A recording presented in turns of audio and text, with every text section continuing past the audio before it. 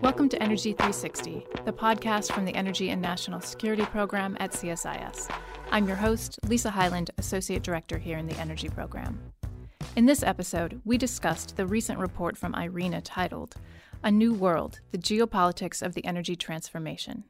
As renewable energy sources are increasingly competitive, they are transforming the global energy markets. Growth in renewables could change energy trade flows and is already changing demand patterns, especially in emerging markets where demand is rising thanks to economic growth and increased urbanization. What are the implications of this transformation for energy geopolitics and for the traditional balance of power in the energy sector? Eric Wearnes, Senior Vice President and Chief Economist with Equinor, and Morgan Bazilian, Director of the Payne Institute at the Colorado School of Mines, both participated in the making of this report, and they recently joined my colleague, Sarah Ladislaw, to discuss the report and its findings. Welcome, Eric and Morgan. Thank you very much. Thank you. So Director General of the International Renewable Energy Agency convened a commission to look at something they're calling, and it's the title of the report, The Geopolitics of the Energy Transformation, which by and large, there's a lot of transformations going on these days, but this one is fundamentally about higher shares of renewable energy in the global energy mix. So I wanted to talk to you guys about, the commission and the report and what kind of significance we should be taking from all of this. First, just, for the record, what role did you guys play in the report? Eric? Well, yeah, I'm Eric Wearnes. I'm Senior Vice President and Chief Economist in Equinor, and my role was that I was a member of the commission representing Norway. But myself, I didn't represent my company, so it was an independent role. I was asked by IRENA and the Norwegian Ministry of Foreign Affairs to represent the country. Great, and Morgan. Yeah, just a clarifying point that I think it was largely funded by the governments of Norway and Germany, just so you have it. UAE, and chaired by the former president of Iceland. My name's Morgan Bazilian. I was asked to be on something they called a research panel, which I think was something that they felt important to have the researchers who had been engaged in this kind of thinking to support the work of the commissioners.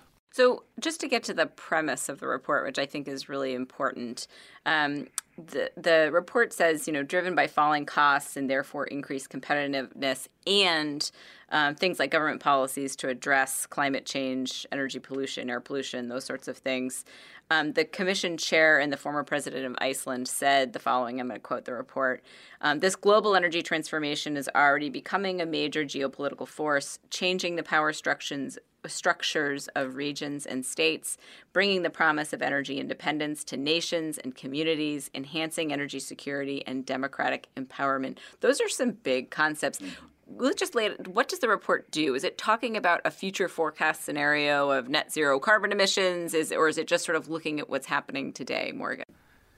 Okay, me. Well, rather than answering that directly, if you don't mind, because Eric can answer that a little better than I think your point about the vocabulary and the big claims is an important one. So throughout the report and throughout the discussion of this topic in general, we might need to be a tiny bit more cautious about claiming energy security reasons, conflating that with energy independence, conflating that with robust economic development, et cetera. So I think the report does go through all of those things. And from my perspective, the report, one of the most important parts of the report is not the report itself, but the convening of the commissioners around the table and to stake out the vocabulary that defines the space of the geopolitics. In other words, that there will be some changes, and some of those changes in the energy transformation or transition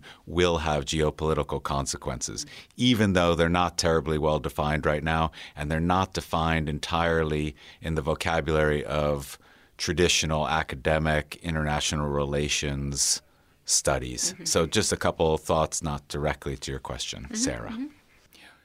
No, and from my side, I guess what the report does is that it shows the development trends that we see in parts of the renewable spectrum. It points to drivers following from that will affect geopolitical developments and topics that have traditionally been lines of conflict, that have been variables that have made politicians worry, whether it's energy security or it's energy dependence, and where if the renewable transition takes place at a sufficiently high speed, we could relatively soon see some of these geopolitical variables or development trends change, with implications for individual nations, with implications for neighbor relationships, because we become dependent on each other in a different way in the energy spectrum, and with new both sources of development, sources of growth, but also potentially new sources of conflict. But where the overall conclusion is that to the extent that the renewable energy transition plays out sufficiently rapidly and in scale and scope, the overall conclusion is that it should bode for lower levels of geopolitical conflict caused by energy.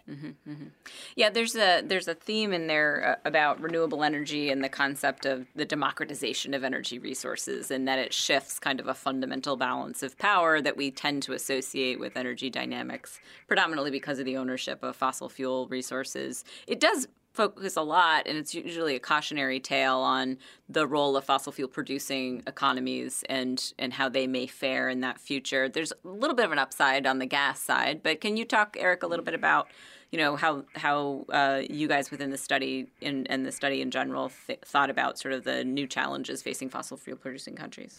Yeah, I mean, to the extent that the energy transition actually means lower relative importance of oil in particular, but also gas and coal for that matter, whether that means actually declining demand or just lower share of the overall energy supplies, that means lower influence, lower importance for those countries that are currently the largest fossil fuel exporters. That will mean a changed geopolitical clout for those types of countries. It will change relationship with their traditional trade partners, et cetera, et cetera. And then how that actually affects each and every one of them depends on how well prepared they are, how resilient the economy is. And you could think about countries that are very different here, both large crude exporters, both very, very dependent on fossil fuel revenues, one being Norway and the other one being Libya. But so there's something about the resilience of the economy. It's the industrial base that we have next to the fossil fuel exports. It's about the regulatory mechanisms within the country, et cetera, et cetera. So and with that, then relatively speaking, those countries that are today most hampered, if you like, with their fossil fuel imports, countries like the small island states, countries that have large fossil fuel imports. And at the same time, most countries in the world has a relatively large resource potential for renewable electricity. So to the extent that you can supply your own energy with your own resources, you also get a very different position in any kind of trade negotiations, in any kind of power game, if you like. And that's what we point at, that some countries will get a significantly reduced geopolitical influence in that dimension, and some countries will significantly improve their position. A couple interesting thoughts on that. I mean, one, there's also on the resilience of fossil fuel producing economies and an energy transition framework. The IEA also did an interesting report where Tim Gould, we did a podcast with him several months ago, talking about resilience strategies for fossil fuel producing economies in that future. They didn't really talk as much about the geopolitical impacts, but certainly about the sort of domestic policy and labor, kind of implications of a changing energy dynamic. So that's certainly been a theme for the last year or so. The other thing, that you just said, which is sort of the relationship between trade and energy, which, we're talking a lot about these days in sort of the limits of using sort of energy and trade to solve, particular problems related to geopolitical dynamics. On the one hand, there is a benefit to an energy security benefit to being less dependent on imported energy resources. But there's also a limit, as we're seeing in the current context of like the U.S. trade negotiations, about remedying trade balances through things like energy. And so I thought that part about sort of the trade flows and the implications of what that can bring, but also in the current context of like the limitations of energy trade in solving some other trade-related crises to be a particularly interesting one. So yeah, but a caveat I think in the current debate is that well, first of all, in isolation, being dependent on energy imports, it's not necessarily a bad if the alternative is providing energy at much higher costs. Yeah.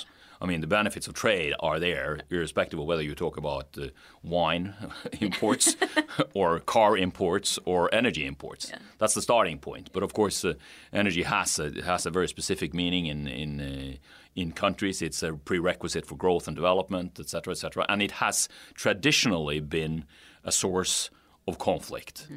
And it's been there's been several attempts at or worries about energy blockage, et cetera, et cetera. So that's why it plays a role. And the renewable revolution, to the extent that it actually happens, carries with it the potential for countries to actually produce more energy at competitive costs, and thereby opens up the opportunity of becoming much less dependent of choke points. It's not only about the energy sources, but it's also about the pipelines or the transport lines for energy that also might affect your security of supply, if you like. And just diversity of supply, too. Yeah, and diversity of supply. Yeah, absolutely.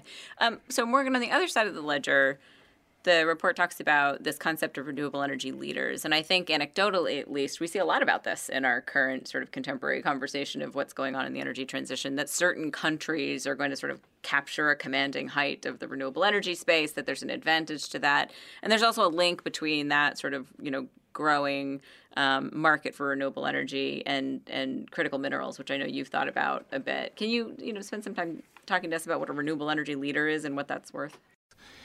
So if you have a renewable energy dominant market, at least in photovoltaics, that's China. They have almost all the large solar companies there. And they have access to nearly all of the materials deemed critical or not that you would need for the energy transition. And so that little piece of the narrative goes something like, well, we're going to have a lot more solar made of things like cadmium and tellurium and gallium arsenide and silver and other minerals, as well as batteries need everything lithium, nickel, cobalt, manganese. And China is extremely well positioned in those particular markets, such as they are. That aspect of it is really interesting for two reasons. One, that we've started thinking about those materials as critical using the same metrics we used to use in energy security. In other words, what's the HHI index of the market itself? In other words, how many people are producing or selling into a market, and what's our dependence on that particular commodity. But keep in mind that every single one of those markets is dwarfed by the transparency, the scale, and the liquidity of the oil market today. And so there's a long way to go to even get those things towards something we can consider markets. And so, yes, there will be some geopolitics on those, and we see that taking place with the two items I mentioned. Photovoltaic market is dominated by Chinese companies, and the minerals market for a lot of those minerals is dominated by China. But it's not clear yet that either of those things has any actual geopolitical or hard geopolitical, if you will, consequences. So right now there's trading going on, and they've decreased the price of photovoltaics tremendously. The processing of the lithium has been economically efficient, at least for the market. So that's the take from what it was and the fossil fuel-based geopolitics to what the new one could look like. But again, as Eric has said, what we're doing is drawing outlines or contours of what the geopolitics might look like. We don't have a lot of empirical evidence that those things are causing conflict or otherwise, or alleviating it. No, it's an important topic in the report as well, and the conclusion from the preliminary conclusion. This is a report that is intended for debate, and it's one of the first reports, so it should be further worked and a lot of more analysis to be done on this as well. But one of the conclusions from the Commission is that these new types of leaders, or these new types of trade patterns, these new types of dependencies that we will see in a renewable energy transition is much less likely to be maintained over a long period than in oil. They're smaller. There are some shifts here in terms of China could become a leader in this industry as it is in most other industries, partly because of its size. And the most important part of that is possibly that they at the same time become much less dependent on crude imports. because the question here is replacing some of their energy with things they can produce themselves as well. So it's also that less dependence on fossil fuel exporters combined with a patent leadership, an industrial leadership, a resource leadership that could lead them into another type of position. But since renewables is about electricity. We say that trade in electricity is much more reciprocal. I mean, there's not a molecule that goes in one direction. It's an electron that goes both ways in the system. So you tend to be more interdependent than only one party being dependent on the other, which is one of the aspects of this. We think there is enough minerals around the world to at least to avoid the danger of somebody having a complete monopoly on some critical resources for a very long time.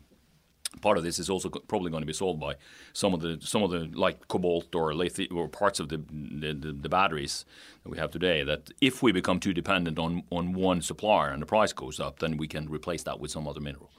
So that technological development as well will lead this to be a much less single dominant type of game or play than what oil has been. So there is potential for conflict. We will also see new dependencies. As an example, a renewable transition, renewable revolution, if you like, in Europe will lead to new interdependencies between the southern states in Europe, which will have a lot of sun and a lot of solar electricity, and an optimal solution there will be for them to export a lot of that solar electricity to the northern parts of Europe. So we will become much more dependent within a region, which is a new source of dependency. And probably more benign, and you're going to be, less dependent on one country or on one regime. Mm-hmm, mm-hmm. It's interesting because I think so we did a study 5 years ago called New Energy, New Geopolitics, which looked, as Morgan, as you said, at the potential geopolitical implications just of the U.S. having a lot more oil and gas, right? And I think there was a lot of assumptions at the time that there were some very straight line things to expect from that reality, right? A U.S. just sort of pulling back from the world and a whole bunch of other things. And I think what, at least from what we were concluding at the time was, one, sometimes energy trade flows are sort of like leading indicators of future economic relationships. Like it's always been kind of like the forebear of diplomatic relations to have some sort of like economic relationship and a reason to sort of go there. So those linkages that you're talking about that are created by energy systems is certainly something that we sort of, understand and appreciate. But it's also hard to think about, a lessening of dependence on trade flows, meaning that you don't have to deal with another country anymore. It's sort of like a very old idea about a world pre-globalization, right? And there's just so much about, particularly U.S. foreign policy in this context, that you don't get to do that. You don't get to just divorce yourself from certain sections of the global economy without some fairly serious consequences. The world doesn't work that way anymore. And so what was interesting is like the implications for economic statecraft, that we saw in the context of evaluating just that portion of the energy transformation, I think sort of applies to this as well. I mean, there was a number of different things that the report talked about in the relationship. I think we just talked about the critical minerals bottleneck, as being one of the things that might arise. The other one was just sort of like whether you can use oil and gas as a tool of foreign policy, anymore, whether that's going to be as effective or as prevalent as it, has been. This idea of electricity cutoffs as a geopolitical weapon, as a sort of a not new, but sort of new emerging issue. And then things like biofuels trade, whether that becomes sort of more fundamentally geopolitical than it's been in the past. I was just, wondering kind of what you thought about some of those tools of economic statecraft and whether we've got evidence of them going in one direction or the other. And then, Eric, maybe you do have a day job, right, where you do the energy perspectives and you create scenarios, and they include sort of an outlook on geopolitics that's related to energy transitions. Like, were there similarities between, some of the conclusions in this report and what you see and do in those kinds of outlooks? Yeah, that was many questions, but I'll take the latter one first. Yes, when we develop our energy scenarios, global energy scenarios towards 2050, we have one of them which is consistent with the 2-degree target. We call that a renewal scenario. We have another one which is called rivalry scenario, and that scenario builds on the assumption that we cannot exclude that the current geopolitical situation that we see around us with conflicts, with sanctions, with protectionism, with not open trade for all types of technologies, worries about security of supply, depending on your coal instead of importing gas, etc., etc. We cannot exclude that world continues. If it does, we can forget the 2-degree target. In the renewable scenario, we think that one of the prerequisites for making the transition towards a sustainable energy future, towards much lower emission intensities, much better energy efficiencies, rapid development of renewables, replacement of coal in the energy mix in the countries where energy demand is significantly growing, like in Asia. A prerequisite for that is a geopolitically very benign situation. We have to trust each other. We have to accept imports of gas from Russia to Germany and Poland to get coal out of the mix, electricity mix, and we have to export gas out of Russia into China to take out coal in the electricity mix in that type of scenario. That only happens in a geopolitically benign scenario to the extent possible. So in that sense, this report sort of provides a bit of it completes the circle, if you like, because if we're right in this commission, then the development of renewables will foster that type of development that is necessary for renewables to continue to grow. Mm-hmm. So you can get a virtuous circle here, if we're right on both sides. So then back to your question or your reflections on autarky, energy independence, and so on. That perspective, I think, first of all, is very dependent on the size of the economy and the size of your exports. And the United States is a very closed economy, believe it or not, but the size of the exports relative to the economy is small, like in Brazil, and potentially like in China, because the economy is so huge, right?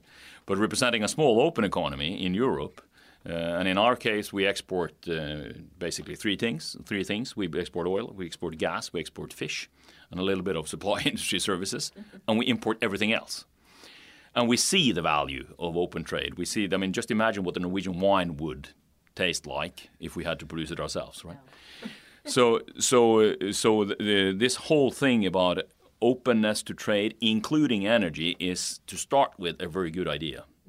But then, of course, being a small open economy, depending on one source of energy, a pipeline of gas in, and you have a political conflict with that neighbor, puts you in a very vulnerable situation, and in particular in a growing economy. And that's been the situation with some of the Eastern European countries, which are open to trade but are depending on one source of gas. Mm-hmm. And what do you do then? Mm-hmm. Well, you diversify your sources of supply. So you put in place, if you can, you put in place a regasification terminal for LNG, and you hope that the United States will provide you that gas at a cost you can afford. And now you also develop your renewable energy sources so that you become less dependent. Mm-hmm. And you also argue for the fact that we need more pipelines. Mm-hmm. So you build pipelines around. Mm-hmm. So and in that sense, renewable electricity and the potential for every country to utilize their own resources is a good thing. Mm-hmm. Mm-hmm. And that's one of the focuses here in this report. Yeah. Yeah, just to reflect on a couple of those things about the report itself. One thing that I said that strikes me is that although IRENA is not a United Nations organization officially, it operates much like one. And in the UN, process is very important. In other words, the sitting around and going through the process of discussing among the member states, which IRENA has 150 or so of, is critical. And so while the content is largely looking to a future that hopefully or maybe will occur, the process itself was very powerful, I think, just as a process. And what it reflects is not only the need for good process in this area, but a certain confidence in the clean energy or renewable energy space. In other words, you would not even pose this question if there was not a sizable market, there was not a reasonable expectation of success towards clean energy. And I think that contour is a really important one to couch this report. And the other one is that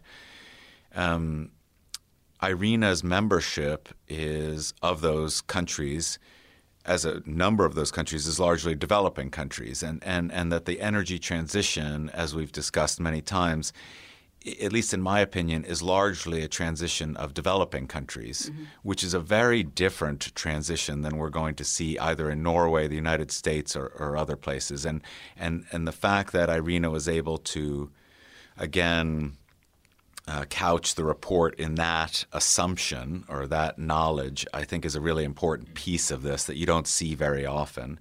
And just to reflect on one other thing that Eirik said is we are making the assumption that clean energy will roughly have a beneficial impact. It'll have some benefit as compared to the current system. In other words, the transformation would have a more democratic and a more peaceful overall connotation in some way. One, that's very hard to quantify. Two, we don't have evidence of it yet.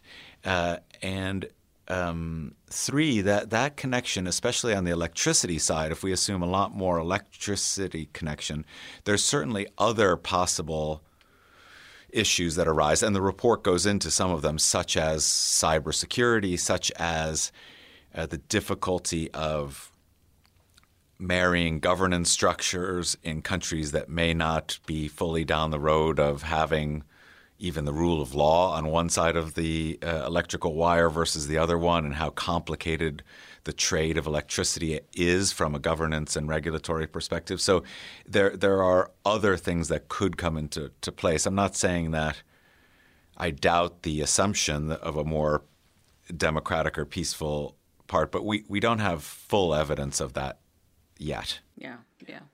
No, and another aspect of the transformation that the Commission points to, which will over time have beneficial consequences geopolitically. First of all, it's the potential that renewables relatively rapidly can provide electricity at relatively low costs, scalable in parts of the world where there isn't any electricity, and where the alternative would be large-scale grid-based coal-fired electricity or depending on gas imports, would take a very long time. So it addresses some of the root causes of fundamental stability. Sure. And at the same time, as well, given that renewables is an absolutely necessary ingredient in a system whereby we reduce the risk of climate change, also has that impact that by taking away some of the climate change consequences, it also takes away some of the causes of geopolitical instability, in particular for areas of the world that would be most harmed by climate change.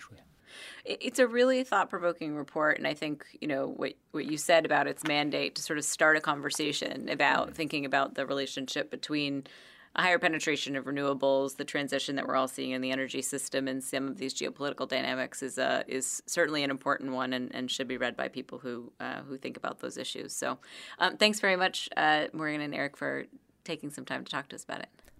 And thanks for listening to Energy 360. Find more episodes of Energy 360 on csis.org or on iTunes, and follow us on Twitter @CSIS Energy.